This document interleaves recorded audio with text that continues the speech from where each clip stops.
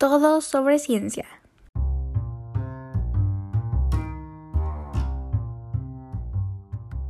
Buenos días, el día de hoy una emisión más en Todo sobre ciencia.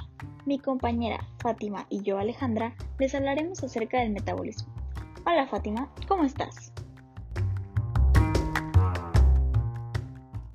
Muy bien, gracias, Ale. Qué bueno, me alegro. Cuéntanos un poco acerca del metabolismo. Bueno, pues metabolismo es el conjunto de reacciones químicas que tienen un lugar en las células del cuerpo para convertir los alimentos o nutrientes en energía.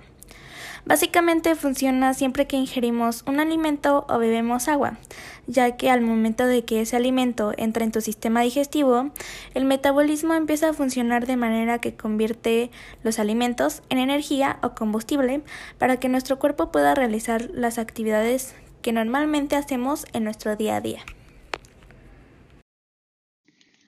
Ahora voy a explicar cómo actúa el metabolismo. Bueno, después de ingerir alimentos, el sistema digestivo utiliza enzimas para descomponer las proteínas en aminoácidos, convertir grasas en ácidos y transformar los hidratos de carbono de azúcares simples como la glucosa.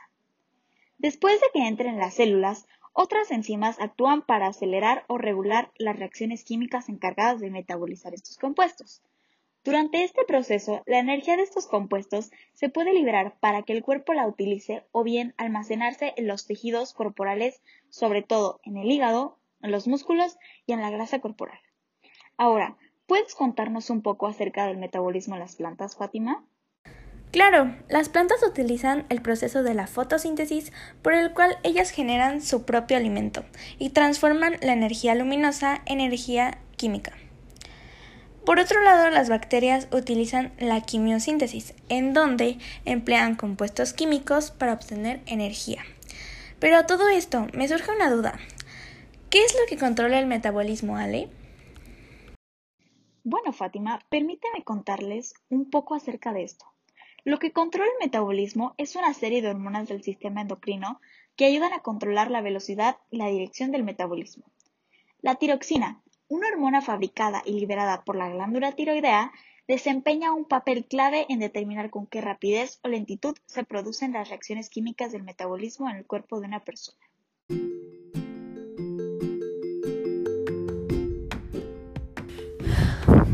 Bueno, por ahora me despido. Espero les haya gustado la sección del día de hoy y espero que hayan aprendido un poco más acerca del metabolismo. Los dejo con mi compañera Fátima. Que tengan un lindo día.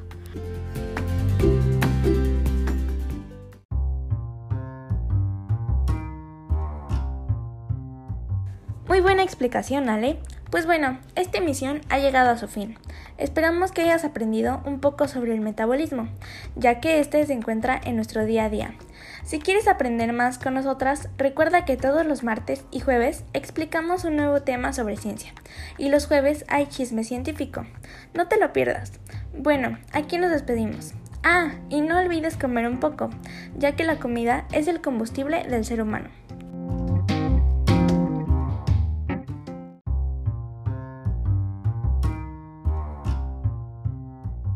Recuerden que nunca hay que dejar de aprender, y qué mejor si es de una manera divertida.